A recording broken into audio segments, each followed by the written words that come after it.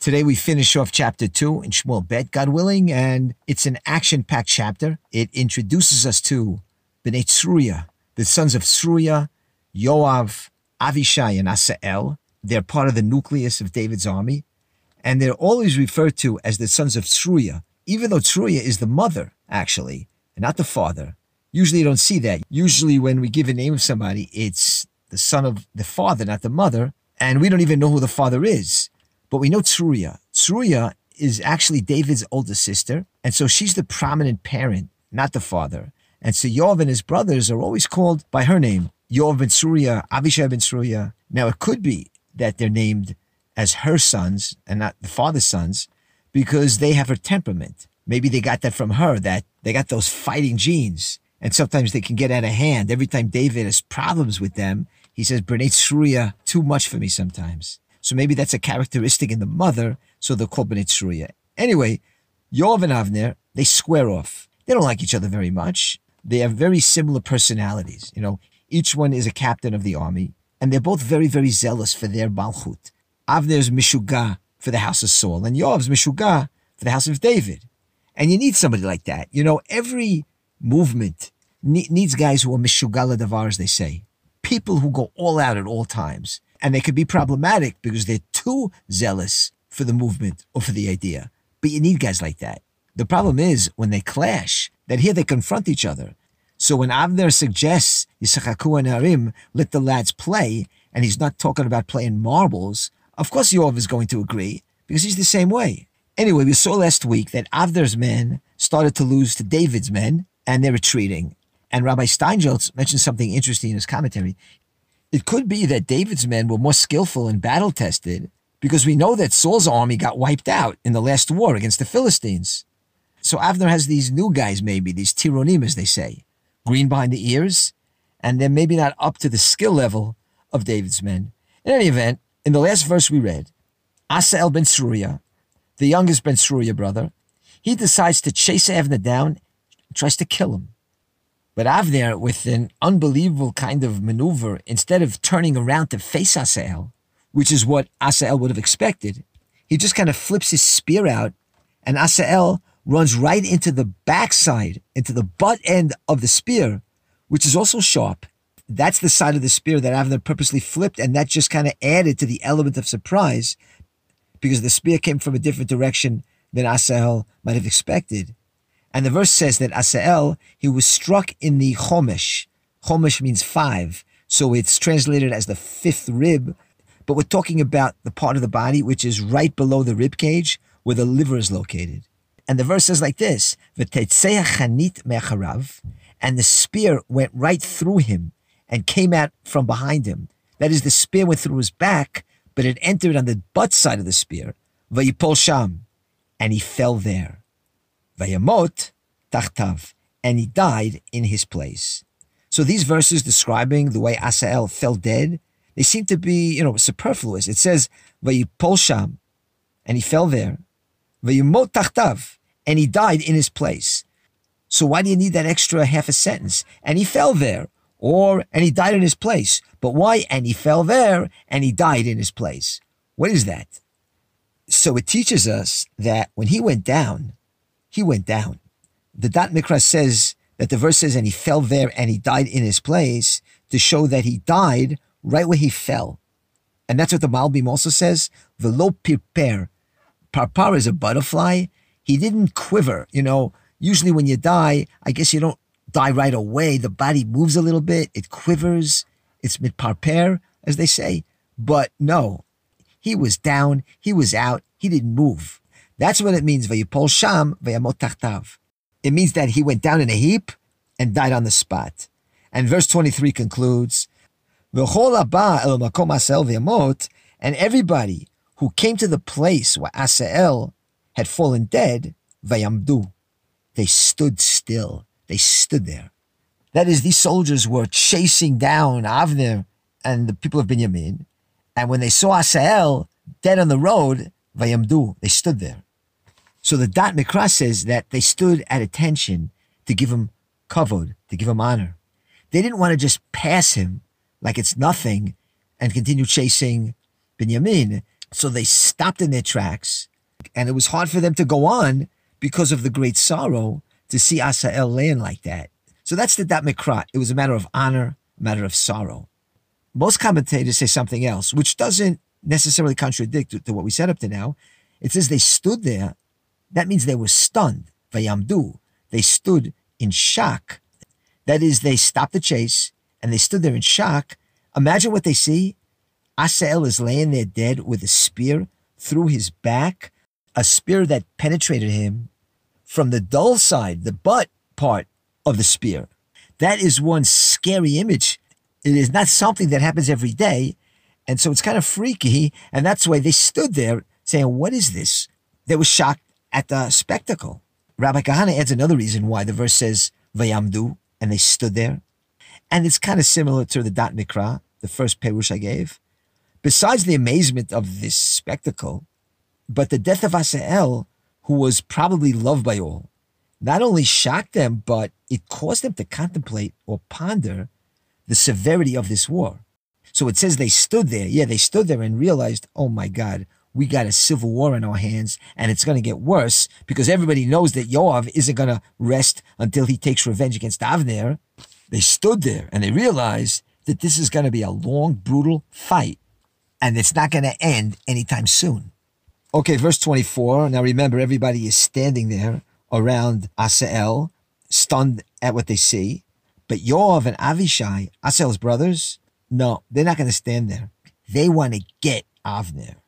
No standing around for them.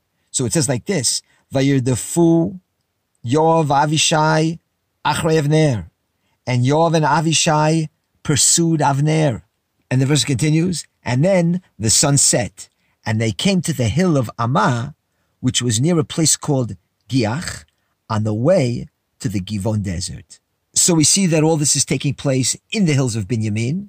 And then it says in verse 25, as Yoav and Avishai are chasing Avner, what happens? V'yitkapsu b'nei Binyamin achrei Avner. And the men of Binyamin rallied or gathered around Avner. V'yamdu laguda achat. And they became one unit. Al rosh kivat achad. And they stood on the top of a hill. Okay, so when the men of Binyamin see that Yoav and Avishai are pursuing Avner, all of them, it says, they gather around Avner, they rally around him in solidarity, aguda achad, one unit, and they stood on a hill. So they're strengthening their position, being on a high place, rallying around Avner, the captain.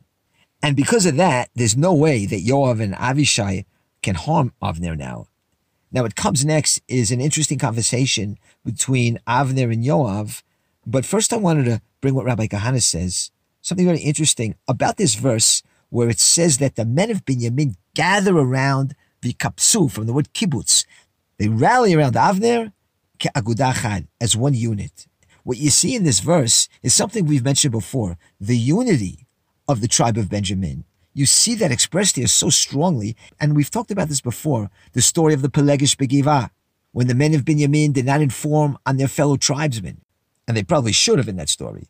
And if you recall, I think it was chapter 22, when Saul was standing there with his spear, and it says the men of Binyamin were around Nitzav Saviv Shaul. They're around Saul. They're with him. Even though Saul was having his crazy attacks, the men of Binyamin are with him. They're loyal. So that's the secret to Binyamin's success, really, is their unity. And that partly explains why, even after Saul died, you have a very strong infrastructure that had been set up, and that's why David can't break through. And a lot of that has to do with the unity of the tribe of Binyamin, because unity is always strength. Even if they don't have a charismatic king anymore, they have unity, and that's an advantage. And you really see their unity in this episode that we're learning here, because even in defeat, they're rallying around Avner, ke'oguda achad, one unit. And so you see here the love and the loyalty they have for each other. Okay, so where are we? Avishai and Yoav, they were chasing Avner, but now they have to stop because the Benjaminites have joined Avner now, and now Avner and Yoav are going to have a small conversation. And it goes like this in verse 26. Avner says to Yoav, Halanetzach tochal cherev, which literally means, is the sword going to devour us forever? Meaning, how long are we going to keep killing each other? And he continues, don't you know that this thing is going to end in a bad way? In Hebrew, it says, Marat Yachona. Don't you know it will be bitter at the end? This is not going to end well. Va'ad matai lo tomar la'am lashuv me'achreichehem. When are you going to finally tell your men to stop the chase? Stop chasing your fellow Jews. Instruct your men to stop chasing their fellow Jews. So what Avner is saying to Yoav is, look, if this war continues and there's no reconciliation, it's going to be brutal. And according to the mitzvah that David, Avner is also saying that if this continues, one of us is going to die, me or you. That's what it means, Marat Yachona. This is going to end bad.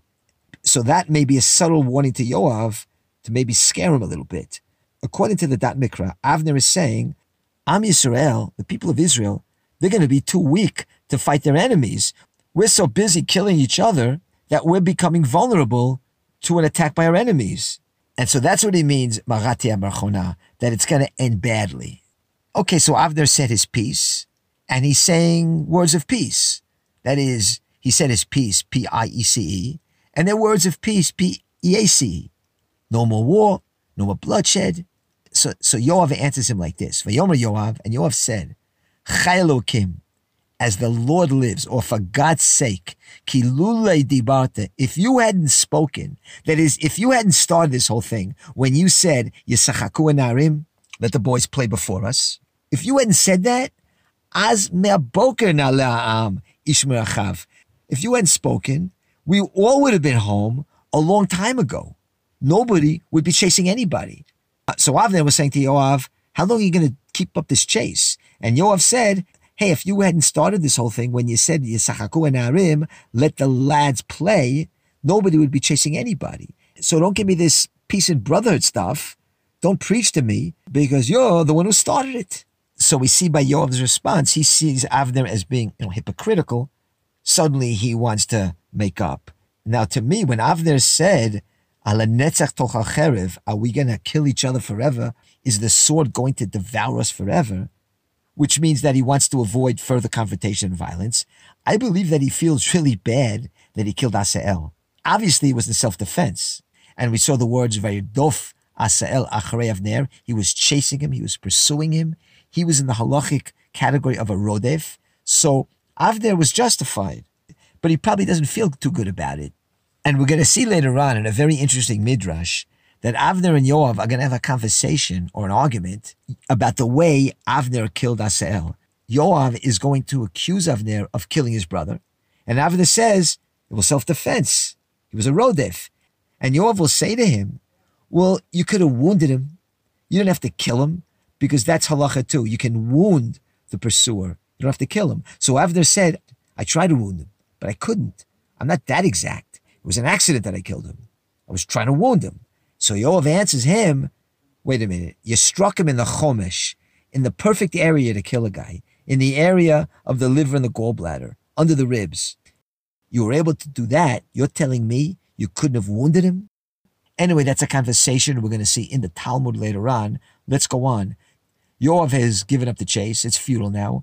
And it's time to go back. And it says like this in verse 28, Vayitka Yoav b'shofar, and Yoav blew the shofar, V'yamdu kol ha'am, and all the troops came to a halt. V'lo yirdafu od, and they no longer chased Israel down anymore. V'lo yasfu od lelachem, and they didn't fight anymore. So Yoav blows the shofar, and there are all kinds of shofar blows. We're used to seeing the shofar as a call to war, right? They blow the shofar to go out to war. But it could also be used, like it is here, to desist from fighting. It depends on what kind of shofar blows you use. You know, you got trua, tria, shvarim, all kinds of different shofar blows. And Yoav blows the shofar to desist from fighting. Now, it's true that the verse says that Yoav blew the shofar and the troops halted and there was no more fighting. But that doesn't mean there's peace between the two camps. It's more like a temporary ceasefire, we'll call it, especially since Yoav isn't going to let Avner slide on what happened to his brother. And to show there's no real peace, we'll see in the next couple of verses how wary each group is of the other, because they're both going to return to their army bases without stopping to rest. because they still don't trust each other. Okay, it says in verse 29, and Avner and his men went all that night through the plains, back across the Jordan, and they continued through the morning hours and came to Machanaim. And on this verse, the Mitzudat David writes, Ki pachad me Yoav shelo yipol alav pitom, because Avner feared that Yoav would suddenly come upon them. So Avner wants to get out of there as quickly as possible, and he keeps going, as the verse says, through the night, no resting, no stops. He's got to watch his back. He knows Yoav and Avishai aren't going to give it up. Okay, so that's Avner. And what about Yoav? Verse 30. Vayoav shav mechrei Avner. And Yoav stopped chasing Avner. Obviously, he's not going to chase Avner in the middle of the night through the territory of Binyamin. So it says that Yoav stopped chasing Avner. V'yikbotz et kol ha'am. And he assembled all the army. V'yifkedu me'avdei David Ch.2 ish v'Asael. And he counted the men. And there was missing from David's men 19 soldiers and Asael. So before returning home, he does a head check to see how many of his soldiers have fallen. And the verse says, besides Asael, 19 were missing. Literally, the verse says that the number of slain were 19 men and Asael. So the sages ask, why is Asael mentioned separately? Why say 19 and Asael? So they say, because he was equal to all of them. That's why he's mentioned separately. And that same Midrash gives other examples. When you have that, like when it says, Solomon loved many women and Pharaoh's daughter. Well, wasn't Pharaoh's daughter one of his wives? So why does the verse say he loved many women and Pharaoh's daughter? Why is she isolated? So the verse singles her out to teach us that she was comparable to all of Solomon's wives, meaning that she caused him to sin as much as all the other wives combined. Likewise, the loss of Asael was felt as keenly as the loss as all the other 19 soldiers put together. So we see that Asael, he was an up-and-coming superstar. He had the genes. He's a Ben Surya, the kid brother of Yoav and Avishai. And as we mentioned, at the end of Shmuel Bet, there's a listing of King David's 36 strongest guys, his Giborim, and Asael was on that list. We'll see that. And so a very serious soldier of Israel fell that day. And that's what happens during a war like this. A war of Jew versus Jew creates a lot of bad karma. Horrible things happen. Asael gets killed by the opposite end of a spear. And what began as a game became a bloodbath. Why? Because it's a civil war. And anything bad that can happen will happen. That is Hasatan Mekatreg. The accuser is accusing. It's like Murphy's Law, whatever you want to call it. You're going to have tragic results and freaky results, like we see with Asael, when you have brother versus brother fighting like this. Okay, so if you think that a lot of David's men were killed, 19 plus Asael, let's see what happened to the other side. After saying that David lost 19 plus 1, it says like this in verse 31, V'avdei David hikumi binyamin v'anshei Avner 360 ish metu. And David's men had slain of Binyamin, of Avner's men, 360. So the final score was 360 slain men from Binyamin and only 19 from David. So what we see here is an indication of David's mounting strength in contrast to the strength of Ishbosheth. And as the Ralbag points out, the beginning of the next chapter is going to say like this, and David got slowly stronger and Ishbosheth slowly weaker. So this verse, this incident at Givon, is indicative of that. And again, as we said earlier, this was an unjustified war for both sides. But that doesn't mean Hashem's not going to use it to start to actualize David's claim to the throne. Because again, God works through natural means. And Rabbi Kahana mentions that this victory for the house of David, it could have been a warning to Saul's backers and to Ishbosheth and Avner that maybe you should, forfeit your claim and hand it over to David, take the hint. But of course they don't. And notice, by the way, the verse says that 360 were killed from Anshe Avner. Ishbosheth isn't even mentioned because the whole reason the tribes are going with Saul's son is because of Avner. He is the main guy. And now one final verse to close the chapter, verse 32. And they carried Asael and buried him in his father's grave, which is Bethlehem. So they carefully carry Asael's body. They bury him in Bethlehem. Remember Yishai, who's the grandfather of Asael, right? So Asael ben Tzruya is buried in Beit Lechem. Now listen to how this thing ends. And Yoav and his men went all that night. They traveled all that night until the light broke upon them in Hebron. So it's not just Avner who's in a hurry to get home. Yoav too is traveling all night without stopping to get back to Hebron. Because just as Avner is wary of Yoav and doesn't trust him, Yoav is wary of Avner. So he is out of there and he goes back without stopping. And Rabbi Kahana gives another reason why maybe Yoav was in a hurry to get to Hebron. He says like this, Sheratza l'saper leDavid odot hamefneh hachad shechal b'yachasim v'avnei Ishboshet. Yoav was in a hurry to get back. He wanted to tell David the mafneh chad, the sharp turn, the dramatic change that had taken place now, that the relation between the two kingdoms have taken a dramatic turn. Avner and Ishboshet was soundly defeated, and David might be in the uppity up now, and that's why Yoav was in a hurry to get back. And in our next chapter, we'll return to the relationship between the house of David and the house of Saul.